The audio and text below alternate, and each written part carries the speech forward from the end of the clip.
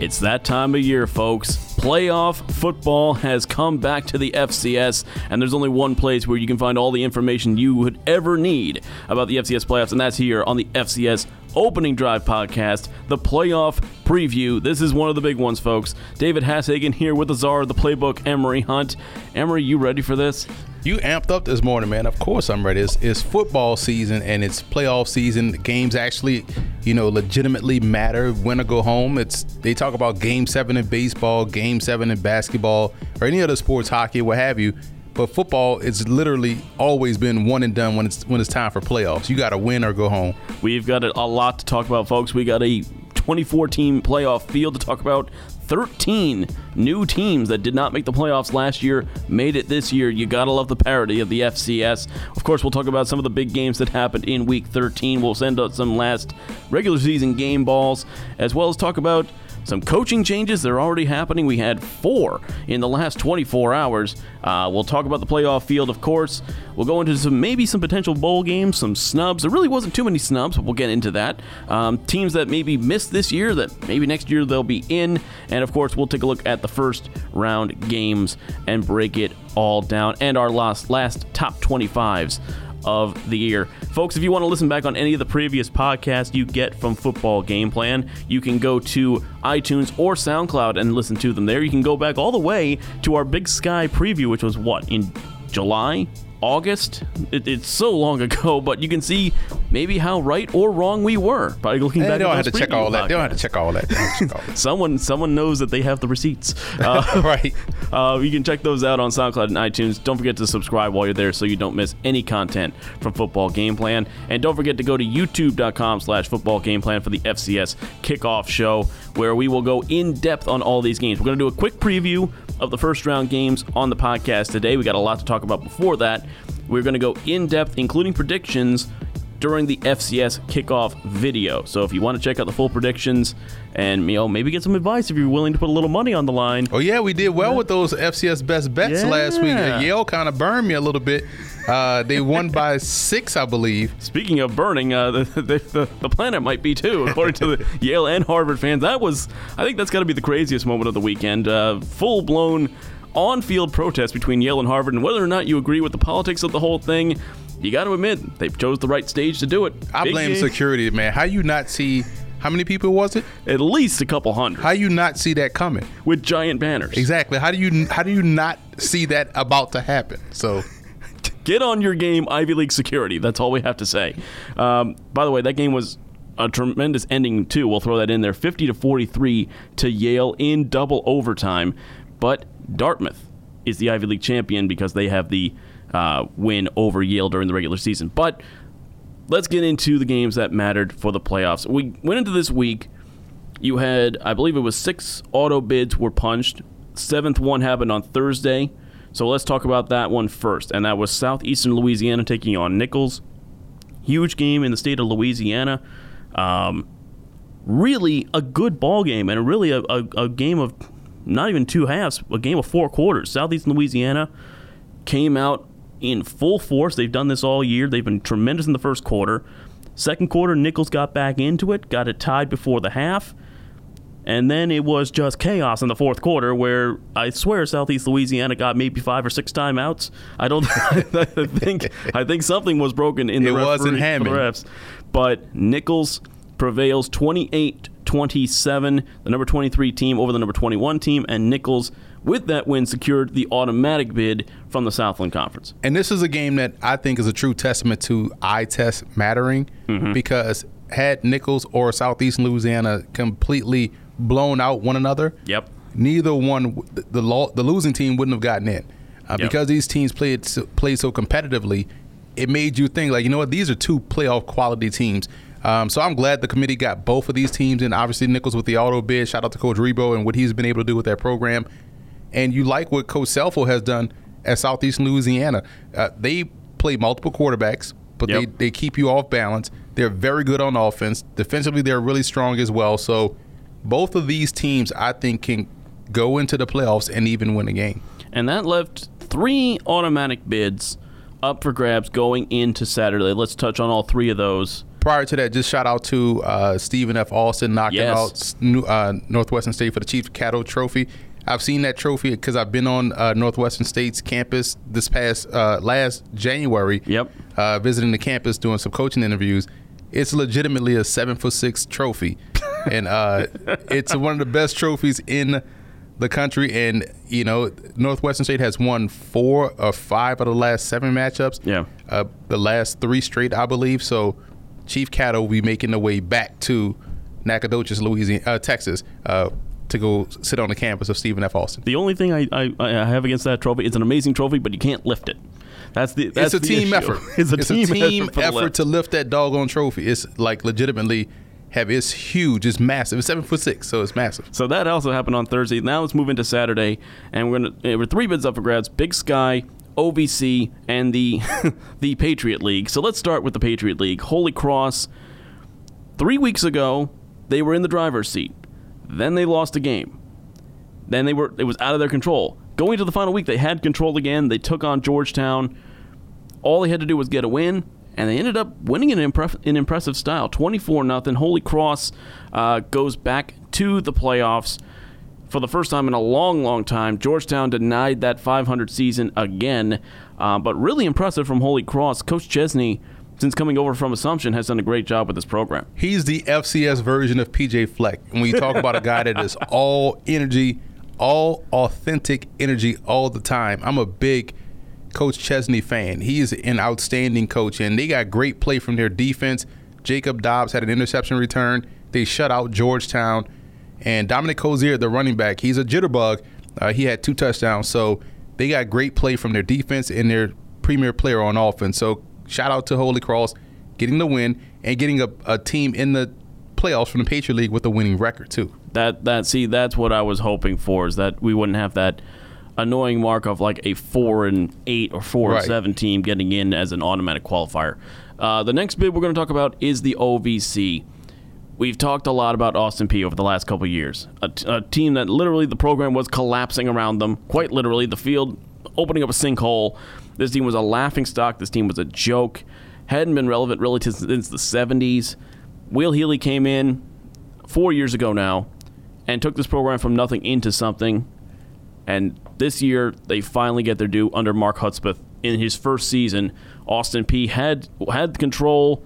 They were probably going to make the playoffs anyway, but as the number 20 team, they knocked off Eastern Illinois 35-7. They are the OVC champs. They earned the automatic bid, and they're going to their first ever FCS playoffs. That's a huge win for that program, and I like how they went out there and made a statement. They didn't leave it up to the committee to decide if this team was worthy enough to get in. Mm-hmm. They played that game before. They've danced that dance before 2 years ago, and they didn't get in.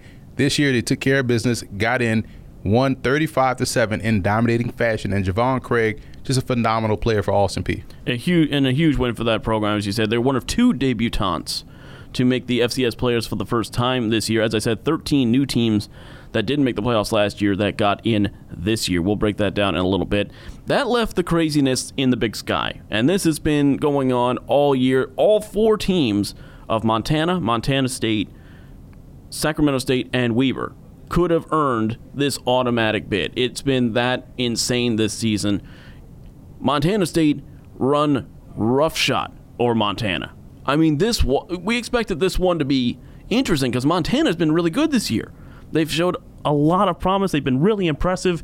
And Montana State at home absolutely smoked the Grizzlies. Just dominance from the Bobcats at home. Their 4th win in a row against their in-state rival in the Brawl of the Wild. No one wants a physical discussion on a Saturday afternoon. And when you talk about Montana State and how they go about their business, it's all run game and defense. And if you're not built for that type of fight, you're going to lose. And we saw Montana get out of the blocks early and often just slowly choke out the Grizzlies. So shout out to the Bobcats for playing a physical brand of football. If you're able to play this way, that style is able to travel no matter where you go. You're going to always have a chance if you're playing great run defense, if you can run the ball, and your defense does a great job on 3rd downs. This is a dangerous team heading into the playoffs, not because they blew out their rival in a great matchup that a lot of people, to be honest, nationally was talking about. Yeah. You heard Snoop give shout out to Montana because he has a nephew that plays for the Grizzlies. You heard in the press box where we were broadcasting the Monmouth game, you heard people talking about the Brawl of the Wild there. Mm-hmm. So this game, everyone was focused on this matchup because of the rivalry, and Montana State showed up and showed out. And what that left is Weber State in the driver's seat going forward in this. Obviously, they lost to Sacramento State, so Weber State had to win their game because Sacramento came from behind and beat UC Davis 27-17. Huge win for the Hornets program. We'll talk about them in a little bit when we talk about the playoff field. But that put the ball in Weber State's court because they had the loss to Montana. If Montana had won that game, the Grizzlies would have gotten that automatic bid, but Weber State then had control, and they took care of business with a huge second quarter against Idaho State, 38-10.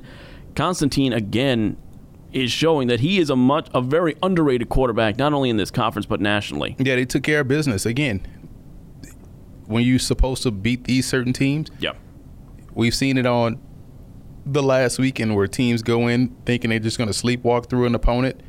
You think your opponent is going to shut it down because you have a better record than them, and they show up. So when you're Weber State, it's all about seeding now. You go out there and you dominate. Yep. And I'll talk about one more game here before we move on to the game balls. And it really came down to the bubble teams. And when I had about 4 or 5 spots that were very much up for grabs, that's what the committee had as well. I think they said they had 11 or 12 teams for the last 5 spots. North Dakota was that one team that we were thinking about saying, did they do enough as an independent with 3 top 25 wins to get it done? They didn't win overly impressively against Northern Colorado 2 weeks ago. So this week they had to beat Southern Utah, and they did so 36-18. And that was enough for the Fighting Hawks to be the last team in, according to the committee, in the playoff field for 2019. Which is interesting because when you look at North Dakota and their schedule, their losses are to – the only bad loss is, to me, Idaho State. Yeah. You're supposed to lose to North Dakota State. Obviously, you want to win, but you're going to lose. At the time they played Eastern Washington, they were a very good team. And they lose to Weber by 3. Right. So, yeah, they've won some good games. They lost some tough ones. But I don't see how this was that much of a bubble.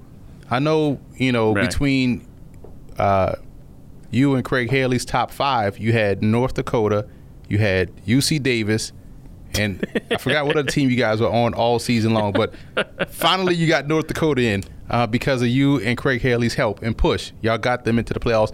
But I don't see this as a shock. Yeah. I thought they were like, you saw when I tweeted out before the selection show my predictions. Yeah. All my predictions got in, including North Dakota. I thought they just the record just spoke for itself. They had the 7 D1 wins. Right. They beat the 3 top 25 teams that you talked about. And it's been excellent. I think it was just a question always, though, of independent team. Do you put them in because they're an independent, but with the record, it proved it. And they are the first team. We talked about this about a month ago when I asked Craig Haley about this, or 2 months ago. First independent team since 2003 to make the FCS playoffs. And that was Florida Atlantic. Oh, yeah, that's right. He just started the program. So, what's interesting? I'm glad we're talking about an independent because it kills that whole BS narrative of they don't play in a tough conference. This conference is tougher. If you win who is lined up across from you on the schedule, you deserve credit. And do it well enough. And there's a couple other teams that made the field that we will talk about that did something very similar. Let's get into some game balls, some really impressive performances in the last week of the regular season. I'm going to start with Dominique Daphne, the running back from Indiana State. 20 carries, 244 yards, and 4 touchdowns. It's been a rough year for the Sycamores, a lot of injuries, a lot expected of them early in the season, didn't really come to pass, but a good game at the end of the season for Dominique Daphne. Yeah, that was one of my preseason playoff picks. I thought Indiana State would get to the playoffs. Didn't work out for them, but I'm going to stay in the backfield as well. Pete Guerrero, I was on that broadcast and saw him go 16 carries for 240 yards, averaging 15 yards a carry. That was just ridiculous, So they had an offensive explosion against Hampton. Pete Guerrero is the best back in the FCS, period. That's a heck of a claim. He also had 2 receptions for 66 yards and another score. So a good game for him. So you're saying that's a claim? I'm saying I'm Who's the leading rusher in the FCS? I know he's a leading rusher in the FCS. I'm just saying there are going to be some naysayers that say because he's playing Big South defenses, he's not as good as the numbers say. All right, so let's see. I'm throwing it out there. The first power FCS conference back is 7th on the list, and that's James Robinson with 1,300. Pete Guerrero has 1,668. I'm just saying what the critics would say. That's all I'm going to say here. I think that he is one of the top backs. Definitely minimum top 3. If you're going to be putting that in for an award. If there should be a running back award because no running back went to Walter Payton. You know what? There should be a national running back award. Dude, that is true. Like, that's weird how no running back. It used to be. It's just like the Heisman. It used to be, but. Just saying. Let's keep going. Get on those awards, man. We got to find a local trophy store. Yeah, something like that. Let's get back to the game balls, though. I'm going to go to the wide receiver from Villanova, Changa Hodge. 8 receptions, 236, and 4 touchdowns. Huge win for the Wildcats. Got them into the playoffs, but not maybe where they were expected to go in the playoffs. We'll talk about that in a little bit. I'm going to go back on the offense. I got one more offensive game ball, and that's Kurt Rawlings, a QB from Yale. This young man he went 33 of 53 for 417 yards, 3 touchdowns, 1 interception. But he also was a leading rusher with 15 carries, 62 yards, and a touchdown, leading that comeback win. Senior quarterback going out with a bang. I've always been impressed with him. The first time I saw him play was his freshman season against Columbia. I was impressed with how well he handled that situation being thrown into the game. And, he's gotten better every year. So I'm impressed with how he finished his career at Yale and excited to see what the future holds for him. Perhaps the next Ivy Leaguer to make it into the pros. Quietly, they've become a pro conference. They quietly have, to all the naysayers out there, because they don't go into the playoffs. I'm going to go to my defensive game ball, and I'm going to give it to the defense of North Carolina A&T. Not only did they crush their rival NC Central 54-0, they held Central to 21 total offensive yards. 21. They tripled that in special teams. Special teams should not be your leading yardage mark for any team. This was pure dominance by A&T. They knew they were pretty much going to the Celebration Bowl already. All they had to do was win this game. It was an easy task. A&T Aggies going back to the Celebration Bowl. Boy, they legitimately beat the brakes off their rival. That's how you do it. That's embarrassing. How you do it. That's embarrassing. Defensive game ball only got one this week, and it's a good one. It's Devin James, the linebacker from Bethune-Cookman. He had a fumble recovery and an interception. Now, he had the game-winning interception, but this is how you know the football guys were on their side. Because the play before the game-winning interception, he dropped the game-winning interception. So it was 4th down. It was like, okay, now, FAMU, Ryan Stanley, this is your moment. It was 4th and about 7. So get the first down and keep this season alive. He goes right back over the middle of the field, and James steps right back into that passing lane. He catches it this time and closes out the victory. FAMU. Oh, FAMU. 9th straight, I believe, against Bethune-Cookman. Something like that. I mean, here's the thing. If they were eligible for the postseason, they would have already punched their ticket. They already punched their ticket, right. To the Celebration Bowl before that game, but still. I found a kicker that I'm going to give it to you, and anybody who has the first name of Storm is going to be clutch. Storm Ruiz, the kicker for Stephen F. Austin, 3 for 3 on field goals in their game, but he hit from 41, 44, and 54. That is an impressive day. That's an impressive leg, and without a miss. 54, goodness. Stephen F. Austin, I mean, they won by 12 points, so maybe they didn't need those field goals, but you know what? When you have a guy named Storm Ruiz, you let him take the field and do what he does. I have a special teamer, and it's a kicker as well. Nick Basiglia of Robert Morris. Yeah. 3 for 3 on field goals, 2 in the 4th quarter. All his field goals were in the second half. Needed all those points to win against Sacred Heart, 16-14, which tells you Robert Morris, 75 on the year, phenomenal season for Bernard Clark and his Colonials. Got to be a finalist for Coach of the Year candidate. Has to be. Let's get into our final top 25s of the season. This is going to be the last time, the penultimate poll. There will be the postseason top 25, which will be happening once the playoffs are all set and done. But this is the final top 25 poll of the regular season, which I might add, the national FCS stats poll, when it came out, It actually came out before the committee revealed the field. If you remove any team that wasn't eligible or conference didn't participate in the postseason, the top 24 teams in that poll were the 24 teams that made the field. It seems like it's a little bit more accurate than the coaches poll. It's interesting. Maybe the committee should look into using the FCS stats poll instead of the other one. I am a member of the American Football Coaches Association, so you would never hear me badmouth the coaches poll. So I am a card-carrying member of the AFCA. Fine. Well, again, the top 25, there was a shuffle in this because there were some big losses this week. So let's get into our top fives. Top five for me, just a shuffle, really not too much changed. North Dakota State at 1, JMU at number 2, Weber at 3, Montana State jumps up to number 4, Sacramento State holds at number 5. Why do you hate Montana State, Dave?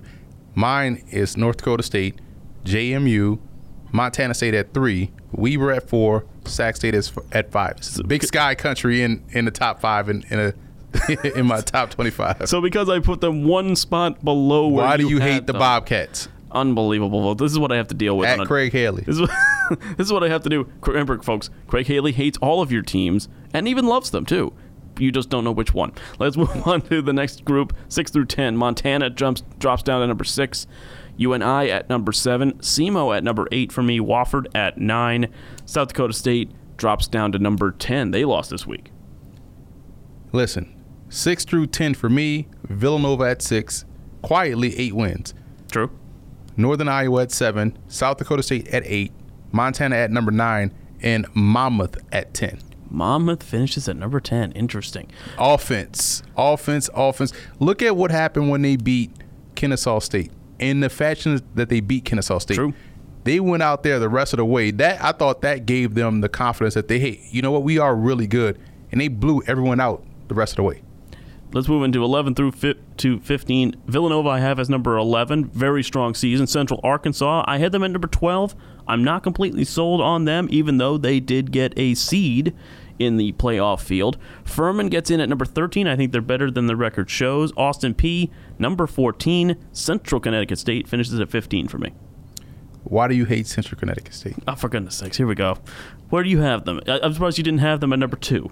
You know what? I could make a case for it. 11, I have Wofford. 12, Central Connecticut State. 13, Austin Peay. I kind of agree with you about Central Arkansas, although the wins just keep stacking. Yeah. They're like Villanova to me, so I think they're a very good team. I wouldn't want to play Central Arkansas. They're at 14, and at 15, I have SEMO. 16, I've got Illinois State. Big drop from them after their loss this week. Number 17, Nichols. Towson at 18. A&T at 19. Southeast Louisiana finishes at number 20. 16, I have Kennesaw State. 17, Furman. 18, Nichols. 11, Illinois State. 11? You mean 19? 19th, I'm sorry.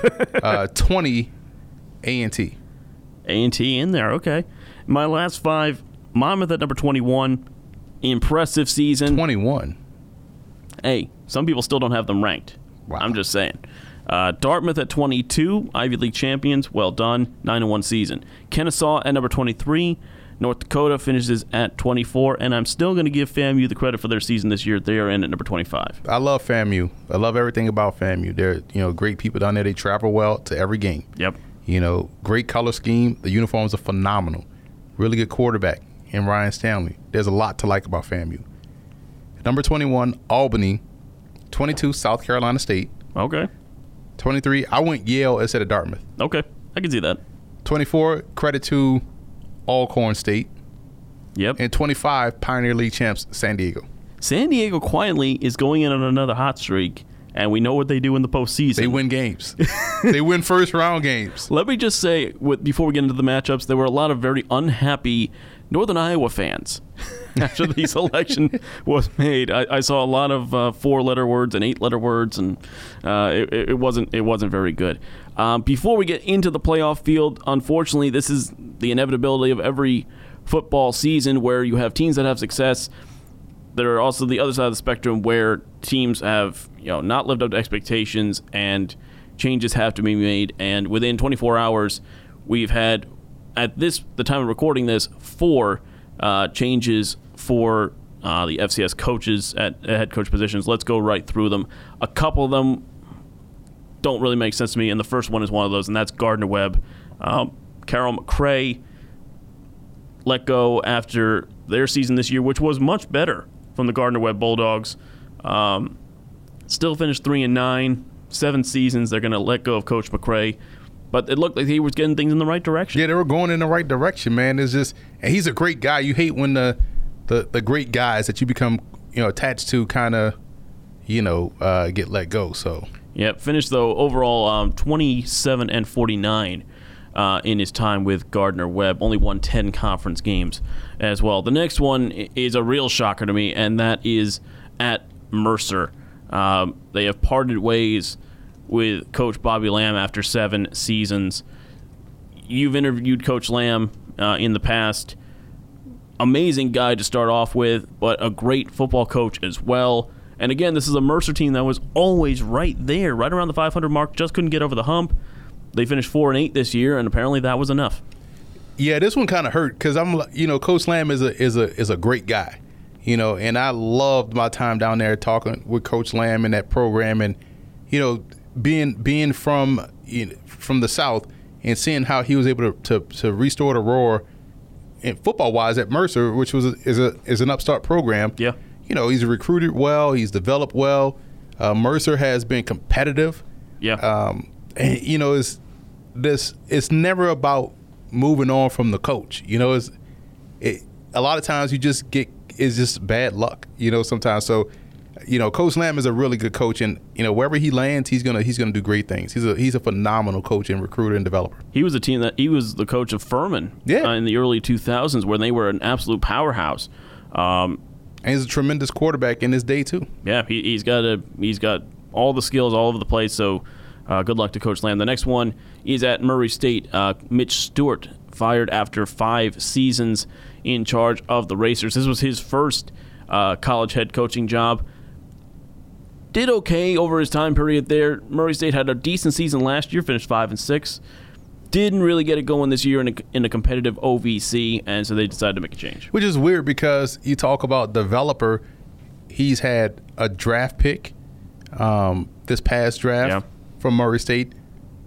2 dudes are already on NFL rosters. Well, one in Wade, Demontre Wade, the corner. He's on the NFL roster right now, and the quarterback, Drew Anderson, is playing in the CFL or XFL, I believe. So he's been able to develop talent to the pro level. So I was shocked by this. Even though it's been 5 years, that's a whole recruiting class that has gone through under his watch. But, again, I'm just never a big fan of the coaching firings, Yeah, exactly. It's always tough. You never want to see. It's never just the head coach. You got to worry about all the assistants, their families, and in some cases, when a new coach comes in, they want to make changes to the ancillary staff. You're talking about maybe equipment managers. You're talking about maybe receptionists, and so it's a lot of it's a ripple effect of firings and changes when a head coach gets the boot. And the last one we have confirmed here is at Northern Colorado. Ernest Collins fired after 9 seasons. Couldn't really get this program off the ground. Had a couple good years in 2015 and 2016 where they were just above 500. But it's a very tough place to recruit, very tough place to get players to go at Northern Colorado in a very competitive conference with a lot bigger teams. And they've decided to make a change here, but it wasn't for the lack of trying for Ernest Collins. Yeah, it wasn't, and it's a tough place out there to build a consistent winner. And I remember 3 or 4 years ago they were great on special teams. They were on the cusp, looking like they were turning the corner. They had a winning season, I believe, a couple of years ago too. Yeah. So, I thought it's just it's always tough, man, because you feel like guys are right there about to turn the corner with their programs. Yeah, definitely a tough year at Northern Colorado. So we wish all 4 of these men luck. Hopefully we will see them on a new sideline very, very soon in some capacity. And from what we've seen, too, with how these coaching situations shake out, this probably will not be the end of it. So unfortunately, there may be some more of these coaching changes that we will have to talk about in the near future. Of course, the Howard situation remains up in the air as well. So that's another one where there's a lot of questions still abounding there. But let's get back into happier feelings, and let's talk about the playoff field, because that was revealed on yesterday, and there was a big shakeup to start things off in terms of the seeding. The top 3 or 4 we basically knew, And then once we saw some of the results that happened yesterday, we kind of got a good idea of where these teams are going to shake out. South Dakota State lost their game to South Dakota, which wasn't supposed to happen. You had Illinois State getting dropped by Youngstown pretty badly in their game, which obviously the Montana State-Montana game, that was a big blow. But the top 8 seeds, really not too many arguments. And I think just in general, before we get into this, well done to the committee. I can't believe I'm hearing myself say that over this microphone, but this was a very tough job this year. But you know what? By the end of the day, pretty much a layup for them. And they did a good job of getting this figured out. The top 8 seeds go as follows. No surprise, North Dakota State at the number 1 seed, their 10th appearance in the playoffs. Number 2 seed is JMU, their 16th appearance. Number 3 is going into this is Weber, the automatic qualifier from the Big Sky Conference. Sacramento State, the number 4 seed, their first ever FCS playoff appearance, so congratulations to them. Montana State finished at number 5. Montana back in the big dance for the first time since 2015. They got the 6th seed. South Dakota State survives. They got a seed despite the loss to South Dakota at number 7. And Central Arkansas claimed the number 8 seed, their 5th playoff appearance after missing the playoffs last year. I have an issue with the seeds. Okay. You look at 8, 6, and 7. 8 is debatable with Central Arkansas. Who would you have there potentially? Monmouth. I thought Monmouth deserved a seed. I think Monmouth was definitely close, especially with 10 wins. 10 wins, winning streak, impressive winning streak. Yep. Especially considering what happened on Saturday. Montana blown out. South Dakota State loses to South Dakota, which never happened when they moved up to D1. Yeah. And I thought it was debatable between them and Central Arkansas.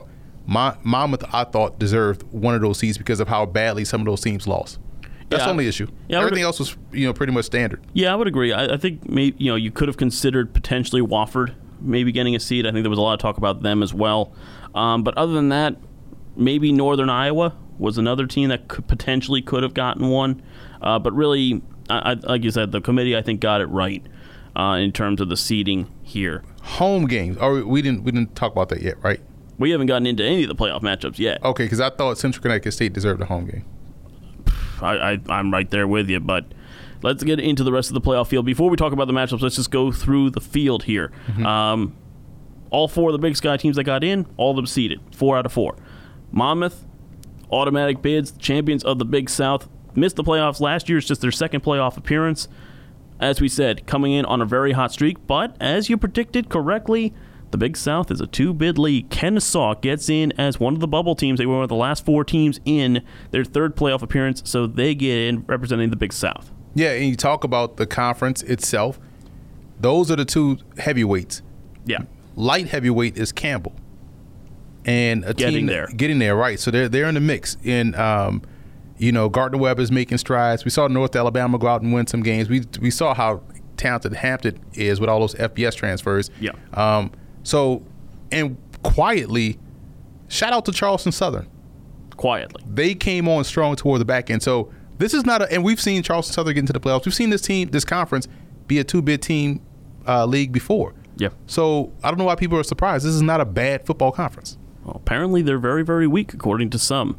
Moving into the CAA, we mentioned JMU. They're the number 2 seed. Joining them, only 3 teams out of the CAA. And we thought this might happen with how the CAA has been this year. Everybody beating up on everybody else. We saw it in the Valley last year. Only 3 teams make it in. Villanova, their 13th playoff appearance. Their first since 2006, though.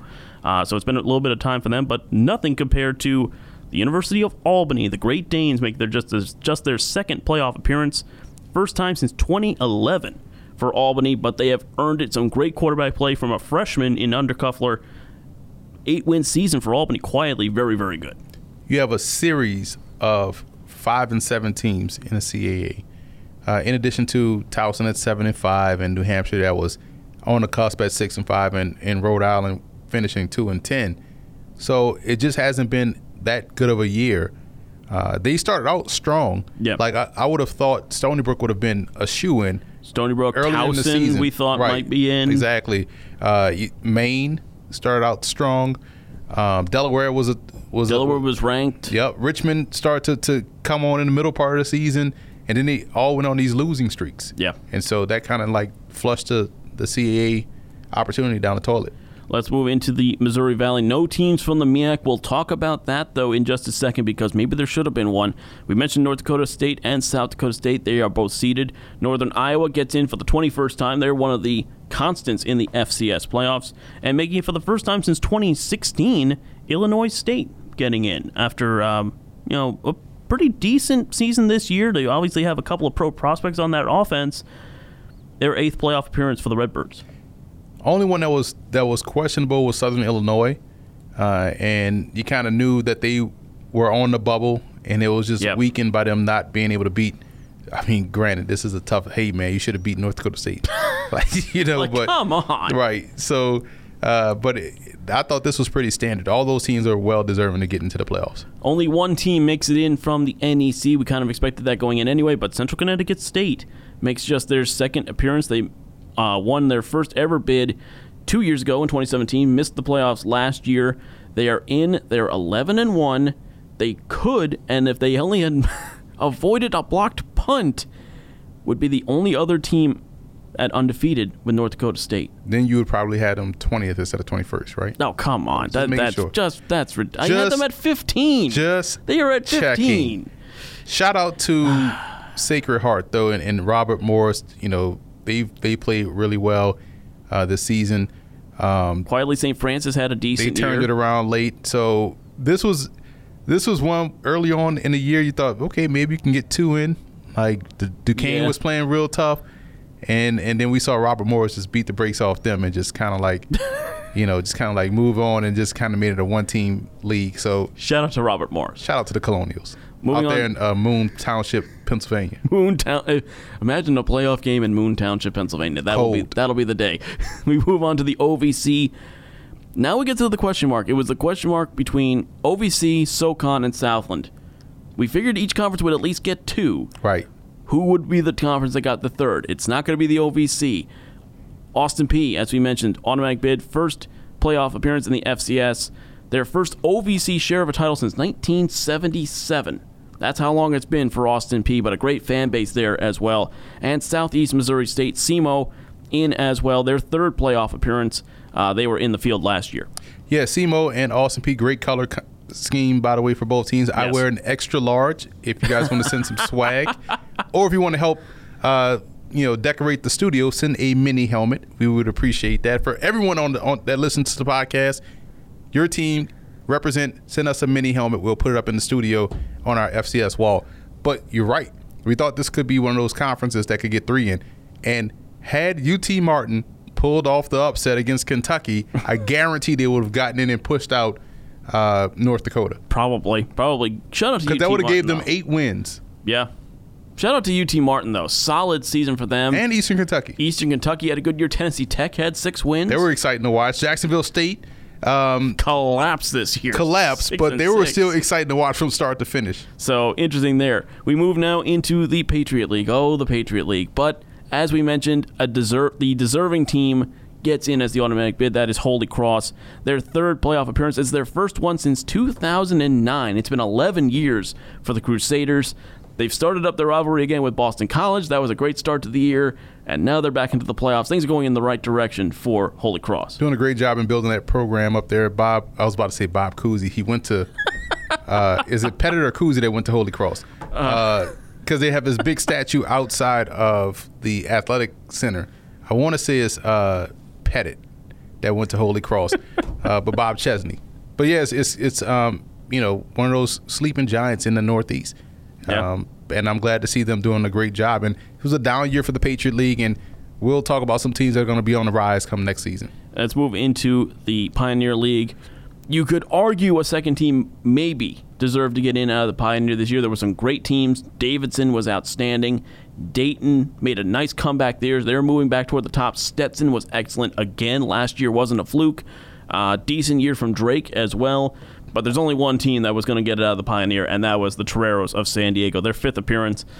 They've turned into the dominant force in this conference. They're also the team that you don't want to play when you get into the first round of the postseason. They started out 0-2 and won 9 straight games. We were questioning them at the beginning of the season. We were like, ooh, maybe America's team, the Davidson Wildcats. The Davidson Wildcats. Maybe this is the year. No, it wasn't. San Diego, as soon as they got in the conference play, it was over. Yeah, it was over. And again, best offense in the conference, arguably, because you got Dayton's offense that's flying, pun intended. You have the Wildcats of Davidson that's all offense. Their defense showed up this year, and Drake knocked off Davidson this past weekend. So this was a highly competitive year in the Pioneer League, and we know next year they get Presbyterian. Talk about a competitive league, and that was the SoCon, to be sure. This was another one where I think the war of attrition probably cost them a third spot. Two teams make it in. Wofford makes their 10th appearance as the automatic bid. Furman missed last year. They get back in, their 18th appearance. You could argue if Citadel plays better down the stretch, they're in the playoff. If they beat Chattanooga, they're probably in. If they had beaten Wofford last week, They probably would have been in. Didn't happen for the Citadel. VMI had a much better year this year, even though they finished 5-7. Chattanooga actually finished 6-6. So they technically finished third with a 5-3 conference record, but only two teams get in from the SoCon. As good as that conference is from top to bottom, I think that's the right call. Yeah, I think it's the right call. And to me, I compare the SoCon to the Big South. I think they're competitive top to bottom. And people, it's funny because people used to knock the SoCon as not being a strong conference, but they are in the same boat as the Big South. I was about to say, the Big South is the SoCon 15 years ago. Exactly. So they're a strong conference. And, yeah, you could have made a case for three teams had the Citadel knocked off Chattanooga or Wofford in the last 2 weeks. They didn't even have to knock off Chattanooga. They had to hold on against Chattanooga. That's all they had to do. But that's more for another time. We move now. Well, if you've done the math, that leaves the Southland Conference. 3 teams get in from the Southland. Nichols makes their 6th appearance as the automatic bid. Central Arkansas, of course, is seeded their 5th appearance. They missed last year's playoffs, though, so they get in. And Southeast Louisiana gets their 3rd ever playoff bid, their first since 2014. And what they have going for them is the better defense out of the 3. Yeah. So their defense is real good. No Sam Houston State, no McNeese, 2 blue bloods that we are normally talking about in the playoffs, missed the playoffs despite 7-5 records, but well deserving are Nichols, Central Arkansas, and Southeastern Louisiana. Even the 2 upstarts from last year, Incarnate Word and Lamar, had a step back. Abilene Christian was competitive. So this was a really balanced league. Yeah. But the cream rose to the top, and it was those 3 that found themselves in the postseason. And, of course, the last team in the field, we leave the independent for last. North Dakota makes it in. This is just their 2nd playoff appearance. They made it in 2016 when they were a member of the Big Sky Conference. 7-4 record, 3 top 25 wins. Maybe not the best defensive team making it into the postseason, but offensively, this team is potent. Yeah, they're very potent, man, and they can run the heck out of the ball. Ketteringham is doing a great job throwing the football, so they're going into the playoffs with a lot of balance. So that's your field of 24, folks. That's it from top to bottom. But let's talk about what the committee had to say in terms of snubs. Again, you really don't have too many arguments with this field. You really can't say too much about it. But this, for what it's worth, was the last 4 teams in and the first 4 out. Last 4 in were Furman, Illinois State, Kennesaw, and North Dakota, just beating out UNH, the Wildcats from New Hampshire, South Carolina State from the MEAC, Southern Illinois, and Towson. Who was the biggest snub, in your opinion, that didn't make this field? Southern Illinois. I thought they played well, and they played competitive in that North Dakota State game. That would be the only team that I would say is a They played snub. strong against them. Like I'm a little bit surprised. If they had pulled off an upset there, which, talk about the seedings shakeup, that would have been incredible, but they would have been definitely in. But the thing with Southern Illinois, if you look at it, the teams that they beat were the teams that they should have beaten. Right. Obviously they knocked off an FBS school, but it's UMass. Okay, cool. You probably should have won that game anyway. That's an FCS school. They beat Youngstown when they were ranked, but we saw what happened with Youngstown this year. They finished at 500. Every other game that they won really wasn't an impressive victory in terms of the resume. So I can see why that's there. The team I think should have gotten in is South Carolina State. This is a team that finished 8-3 this year, 6-2 in conference play. If they had beaten one of Florida A&M or A&T, probably Florida A&M, they lost to A&M by 4. They lost to A&T by 2. Well, the big elephant in the room is the fact that they played Lane. That also didn't help. If that was any FCS team, any. Make that Marist. It could have been Marist. It could have been Merrimack. It could have been Long Island. It could have been anybody. But it was a Division II game. That's what kept them out. So they had to win either A&T or FAMU, against A&T or FAMU, because of that lane game. But if that was any FCS opponent, and this should go to notice for the SWAC and MEAC, if they schedule better out of conference and avoid these D2 games and win those out of conference FCS games, they're D1 games you just rack up, you're going to get in the playoffs. Yeah. You're going to get ranked. You're going to be where you want to be in the postseason, having a team your champion in the bowl game and your second best team in the playoffs. Exactly. You can have your cake and eat it too. Exactly. Now we talked about if you're in Louisiana, you can have your boudin and eat it too. Or if you're in South Carolina, since we're talking about South Carolina State, what's the big dish down there? You got a crawfish boil. Stop, man. How you can't bring up crawfish to someone from Louisiana? You cannot bring up crawfish and talk about South Carolina. You mean a low country boil isn't good? Okay, I'll give you that, but don't say crawfish. Like, now you mentioned snubs. Obviously, there were teams that missed this year, but we talked about the parity in this league. There was a lot of good teams this year that won't make the playoffs. And again, if we had bowl games in the FCS, that would make things a little bit easier to take. Just a thought. Which teams do you think that missed this year will actually make the postseason next time around? Listen, man, I got a list of teams, but you know which one team I think will get to the playoffs if we're predicting 2020 quietly? They played well. VMI. Quietly.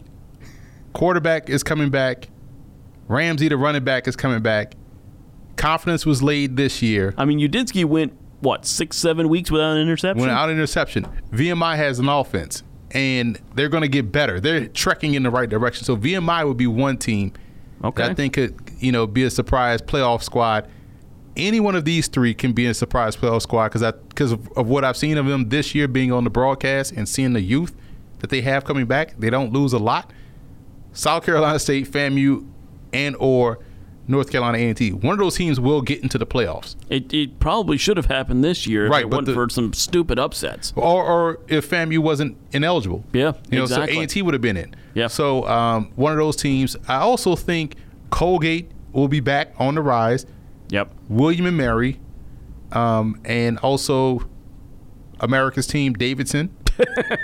You think they get over the hump next year? They knock off somebody? Duggar is coming back. He's another stud too, folks. If you haven't seen this kid on film, he's another one to keep an eye out for. And I think McNeese is another team that I think is trekking in the right direction. In terms of teams that are trekking in the right directions, William and Mary, much better this year with a new go-go offense, which you can still order, by the way. Footballgameplan.com/go-go offense. There you go. But 5-7 this year, much better offensively. I think Richmond did decently well. I think they've got some good young leaders as well on this team. I was there for the Richmond JMU game, which ended in a blowout. But Richmond, I think, is a whole lot better than what their record was. I think they could move back into this conversation. I'm going to throw it out there. Robert Morris. I have them written down. I have Robert Morris written down too, and I also have Southern Illinois. I have Elon written down as well. Elon, I thought, had a couple of injuries that set them back. I think Elon will be right back in the mix. And how about a team from the SWAC getting into the playoffs? Now, remember, it has to be a team that won't qualify for the SWAC title game. And has to come out of the East because Grambling and Southern played late, which means the West isn't going to be matching up. Bingo. And Alabama. A&M. Mm-hmm. Quarterback. Akil Glass is a phenomenal quarterback. I think he's going to be the next SWAC quarterback to go to the NFL. Okay. So they have the quarterback. Now, obviously, this is a little bit projecting 2020 because you're banking on everybody staying. And you're banking on Alcorn still being good, which is definitely possible. Right. You also expected them to lose to Alcorn and let that be their only loss, while beating everybody else. Yep. And everything else playing out, and then they have a lot has to happen. Like 5 things have to happen for Alabama A&M to get in. Before we talk about the first round of the playoffs and a very special Bayou Classic, I want to throw you a couple of potential bowl games here. Because we do this. This is our recurring segment every year, folks. There are so many teams that are above 500. FBS teams get to go to the bowl game if they're 6-5 or 7-5. Why can't the FCS? Well, I want to throw a couple of these to you. These are all geographic, as much as it possibly could have been done. None of these teams played each other in the regular season this year, and none of them are from the same conference. How about this one for our first one? We talked about Robert Morris hosting Princeton. Sell me on the intrigue of that one. You have a Princeton team that, despite a couple losses, still finished with an 8-win record. You have a Robert Morris team moving up to a 7-win record all of a sudden. All the talk has been about Princeton. Oh, they're overrated. And then Robert Morris, oh, they're just an upstart. It's a fluke. Let's figure it out. Let's find out which one. Here's one for you. South Carolina State at the Citadel. You want to talk about an intriguing ball game? That could be one right there. Yeah, it's low country, as you call it, right? Low country, the Citadel, they got an FBS win against Georgia Tech. South Carolina State did something that 8-win team. They did something that the Citadel couldn't do. They beat Wofford. Oh, and let the Twitter comments come down. I'm just saying that's a fact. You can't argue facts. I would throw out a bowl game. I would like to see Southern Illinois and UT Martin play. That would be an interesting ball game. That would be a good ball game. I would also throw out, since we're doing Ivy League, I'll go Yale and I think Yale and Towson would be a good one. Yale Towson would be a very good game. That could be a quarterback duel right there. I got one other one for you too. How about Dayton versus Youngstown? Because the Dayton Flyers are just the Ohio connection. Ohio connection, good rivalry game. And since we want to talk about America's team, Davidson versus Campbell. Oh, no, I'll give you one. I'll give you one for Davidson. How about Davidson versus Georgetown? Rematch. Give Georgetown one more chance to get that 6th win, that non-losing season. And here's another one before we move into it. Quietly, you know who's had a good season? Merrimack. Finished above 500. Let's give them a game against UNH and see what happens. Why would you? Hold on. Northern Massachusetts, North Shore, taking on New Hampshire. That's all I'm saying. They had a winning season. Correct. That's a fact. Virginia Lynchburg, Mayfield State, or whoever they beat somebody 76-0. I told you it was proximity, and they hadn't played each other in the regular season, and they weren't in the same conference. That fits every Mayfield State and Franklin Pierce. Where's Franklin Pierce? Exactly. Well, you want to know an interesting stat about Merrimack, too? They lost to Central Connecticut State by 3. And he lost to Lehigh by a touchdown. And by Bryant by 7. Central Connecticut State, 11-1. Central Connecticut State by 3. So, all right, let's play that game. Let's say they win those 3 games against Bryant, Lehigh, and Central Connecticut State. No, they're not getting in. All right. No, they're not getting in. All right. Not with 3 teams that are below Division I. And one more game. Okay. LIU versus Texas Southern. They're the only 2 teams to go winless. Oh. We can't have a season where we have more than one winless team. Yep. So here's an opportunity for these guys to get a win. And who's the sponsor of that game? Fruit Loops. Cheerios. Anything with an O on it. Like Ohio State sponsors the game. Just the O. Here you go.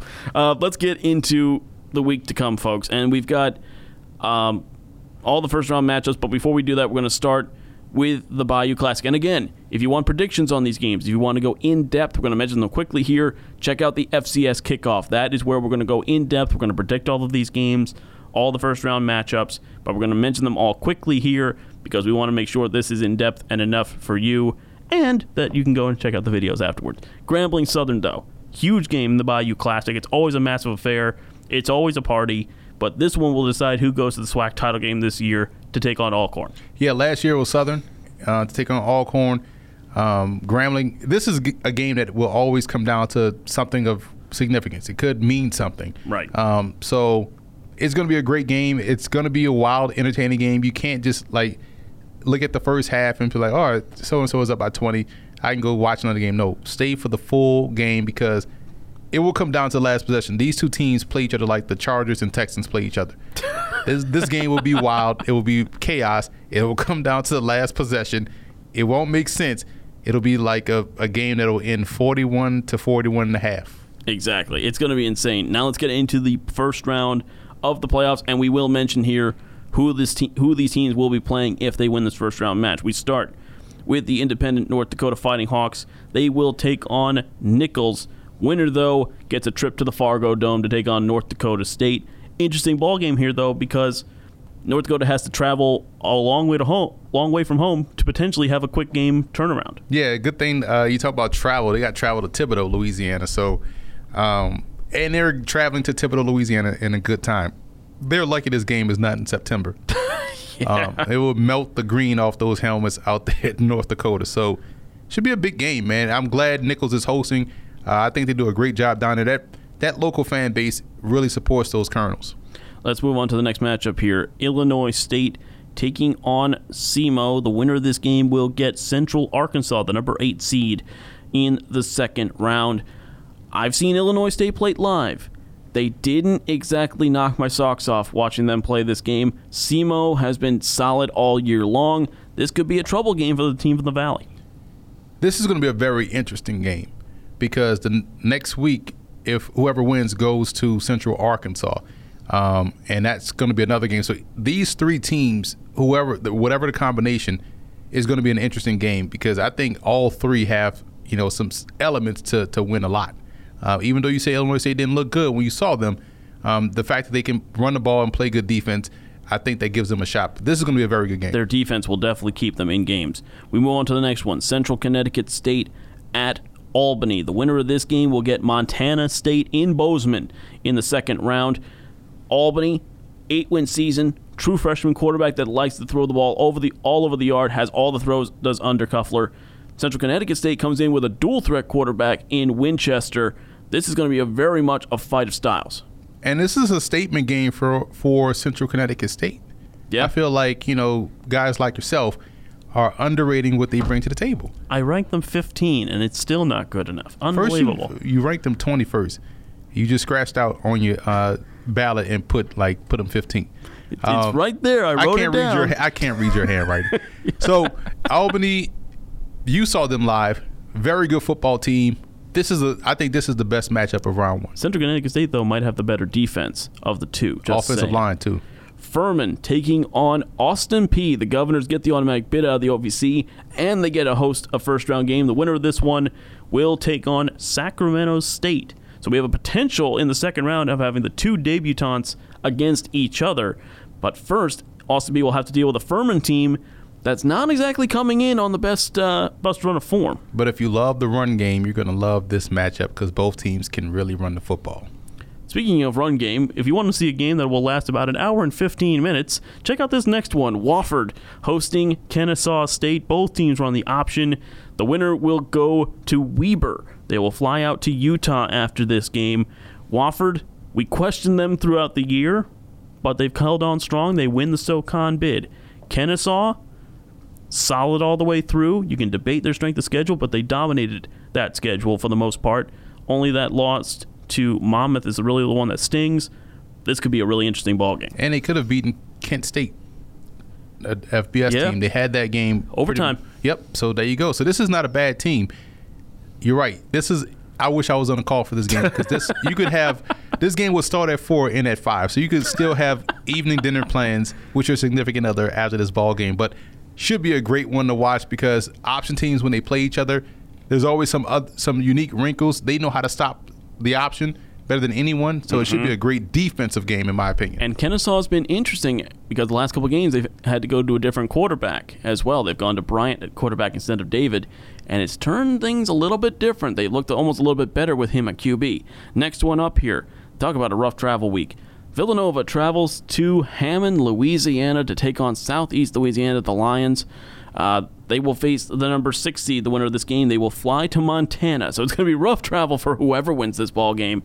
A little surprised that Villanova's on the road in this first round, especially against Southeastern Louisiana. This could be an interesting ball game, though. They got 9 wins and they got to travel. But, again, just like I said for North Dakota, good thing this game isn't in September. Yes. Because that weather down there in Hammond, in those tall pine trees that north of the lake is humid. So defensive battle, I think, because both defenses are really good. someone had to bite the bullet and face San Diego in the first round, and this year it's Northern Iowa. Granted, Northern Iowa will be in their dome, but then again, so was Northern Arizona 2 years ago. It didn't really matter. The winner of this game will take on South Dakota State, so we could have a Missouri Valley showdown in the second round, or if we, based on form, South Dakota State will have to take on another team with the initials SD. They didn't do well in the last week of the regular season against South Dakota. Maybe they'll have a better luck with San Diego if they get through this first round. I'm interested to see how San Diego comes out in this ball game. Confidence will be at all-time high. So it'll be up to you and I to be able to weather the first quarter flurry that they're going to see from the Toreros. And underrated for the Toreros, there's a lot of talk about their passing game, and rightfully so. Sinet is fantastic. Bandy's probably going to be an NFL player. Their running back over the last couple of weeks, JoJo Binda Jr., has had a couple of really nice games down the stretch. 227 against Stetson, 121 against Moorhead, and 147 against Jacksonville State in his last 3 games. Against Jacksonville State? Or Jacksonville, I was about to say, because Jacksonville. That is perfect, because this will be a step up in weight class for them to run the football. So we'll see. Going to be very interesting. And the last matchup here at Kessler Stadium, Monmouth hosting Holy Cross. 2 automatic bids facing off against each other. The winner of this game will get a trip down to Harrisonburg to face JMU. And you made a very, very bold claim before we went on the air here for this podcast. If you don't want to say it now and you want to save it for if it's appropriate later on, I will let you do that. But in this contest here, this could be an interesting one for Monmouth trying to deal with Holy Cross. Holy Cross has great defense. Monmouth has great offense. Styles make fights, and both teams want to show that they belong. Both teams want to show that they have, a rightful claim to be in the playoffs. Yep. They both won their conference, so they definitely should be here. And I think all of these games would be very interesting to watch. But this one should be a good one because of the styles in the teams. And interesting to see what Monmouth defense shows up, and for Holy Cross, which offense shows up. And if Holy Cross wins, that means just more purple in the FCS. A lot of purple. You ever notice that that's a theme across pretty much all of college football? If you wear purple, you're going to have success. Yeah. TCU, solid every year. Northwestern, quietly. Northwestern, Holy Cross, JMU, Weber. You go down to D3, Wisconsin Whitewater, Mount Union. There you go. Stout. Mary Hardin Baylor. Ah, right. Mary Hardin Baylor. I'm running out of teams that wear purple in the FBS. But all of a sudden, at least beyond FBS, everyone who wears purple is successful. So yeah, you can't go wrong. That's like wearing purple is like 1938 or 1940. If you look at everybody's football history in college football, everybody was always good in 1938 and 1940. Like, for whatever reason, if you look up Furman 1930, I guarantee there was like 9-1. Sunflower Bowl champs or some dumb stuff like that. Everybody was good 1938 and 1940 for whatever reason. And another team that's wearing purple that's coming to the FCS? Who? Tarleton. They're good in D2. Not for much longer. They're going. Although they did get knocked out in the first round of the D2 playoffs. They was looking ahead to D1. They're looking forward to the grandeur. Yeah, they're looking at D1. They're getting ready to get that Texas oil money ready to go to FCS. Right. Folks, that's it for the playoff preview here on the Opening Drive podcast. Again, if that wasn't enough for you, if you want to hear more in depth, if you want to have us on the record making predictions that you can throw in our faces later when you send it to Craig Haley on Twitter about how we were wrong about everything, you're going to have to watch the FCS kickoff show coming up later this week. We will break down all of the games on there with predictions of how we think they're going to go and preview all of the potential second round action as well. So we'll get through that on there. Again, if you want to listen to any of our podcasts here, subscribe to the Football Game Plan podcast through SoundCloud or iTunes. Give us a 5-star rating. Let us know what you want to hear. If there's something you haven't heard enough of, let us know. If you're tired of hearing Emory brag on me about putting Central Connecticut State at 15, you can put that in there too. We take all comments. They're gonna have your picture hanging up on the as a dartboard? Not even a dartboard. You know how, they're not playing at home, so you know how Notre Dame has to play like a champ today? Yeah. They don't have that because they'll be playing at Albany, but they'll run through your face at the, how high school they run through they'll run through your face before they get onto the field. I mean, CCSU's biggest hater. David Hass-Hagen. trust me, there are worse haters around the FCS than me, and you know who they are. But I will say that I'm hopeful that I will be up at that game covering that one. So I want to see if Central Connecticut State can shut me up in person. We'll see what happens. Could be a very interesting post-game press conference, too, if they happen to know exactly who they are, and they should be. Folks, that'll do it for the playoff preview. Again, check out the FCS Kickoff for all the in-depth predictions and insight into all of these first-round games. Congratulations to the Field of 24. Commiserations to the rest of the FCS. We will see you in 2020. For now, we'll see you next week here on the FCS Opening Drive Podcast.